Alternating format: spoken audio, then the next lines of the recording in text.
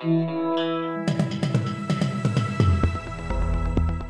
listening to the Betoota Advocate's weekly news wrap on Desert Rock FM 96.5. Welcome back to the Betoota Advocate weekly news bulletin, recording live here downtown Old City District in the booth with myself, Clancy Overell, editor of the Betoota Advocate, Errol Parker, editor at large. Afternoon, Errol. Afternoon, Clancy. How's your week been, mate? Mate, not too bad at all. We've been flat chat. We had a couple of interviews here. Bloody Georgie Dent came in. We had bloody Troy Casadei come in. And, of course, Hamish Blake. That'll all be coming out on the Betoota Advocate radio show over the next few weeks. Good stuff, really. How you going, Errol? Yeah, good, mate. Pretty quiet, you know. Just obviously, I wasn't in the weekly bulletin last week because I was off camping with a couple of my mates up in the bush. You know, we just like-minded gentlemen. Go up there, yeah. Got quite a haul, I saw. Yeah. You know, we just like to, you know, wear like our full face masks and, you know, pose with some suggestive flags that, you know, we aren't really allowed to be having out the front of my apartment in the French Quarter. I guess people would be a little bit upset if I had that flag there, but anyway, what's going on with you, Wendell? Let's get into the news quick, smart. We'll start off with the story that really took the news cycle by storm this week, and one of the biggest ones we wrote was about Prince Charles being baffled by his soft-cock son choosing to support wife and not leave her for dead. Yeah, well, the royals have stormed back into the news cycle this week after Harry and Meghan's big interview with Oprah. There's been plenty of damage control from the family after allegations of appalling treatment, racism, yada, yada, yada, but Prince Charles has come out issuing some choice words to Harry.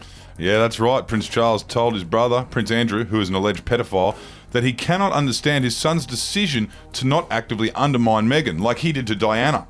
Apparently he said to the boy, "This is where we as men cut them loose, boy.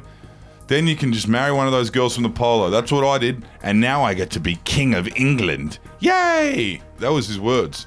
Yeah, good for Prince Charles, I guess.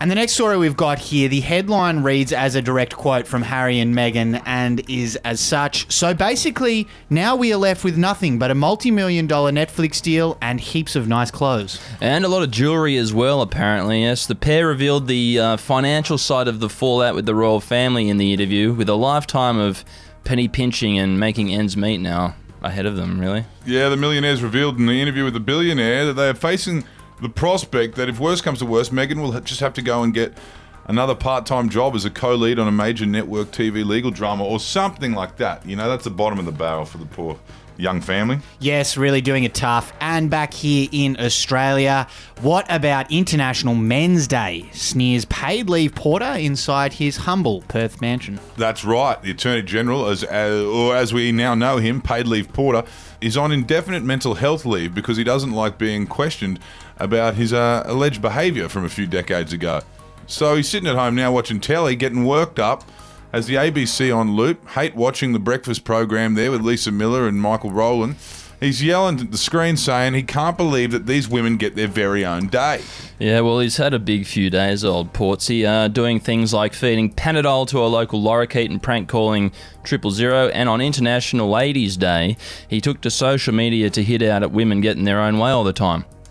What's next, he says, you know, where does it stop, where does it end? But I guess, you know, if he's looking for answers to questions like that, he should be coming down to I think we'll cut you off right there, Errol. We will move along to our next story, which has absolutely no connection to the previous one, and it is about an elite private schoolboy learning his actions might actually have consequences after all. Yes, one of our town's future leaders has learned this week that perhaps he can't actually go through life doing whatever he wants, and it's something that terrifies him. Yes, as a young fella from our Wooten School for Boys in the leafy enclave of Betoota Grove said after a conversation with one of his teachers, and I quote, "Instead of being a pig until my left ventricle blows out when I'm 77, I might be the first generation of my kind to be accountable for what I do and say.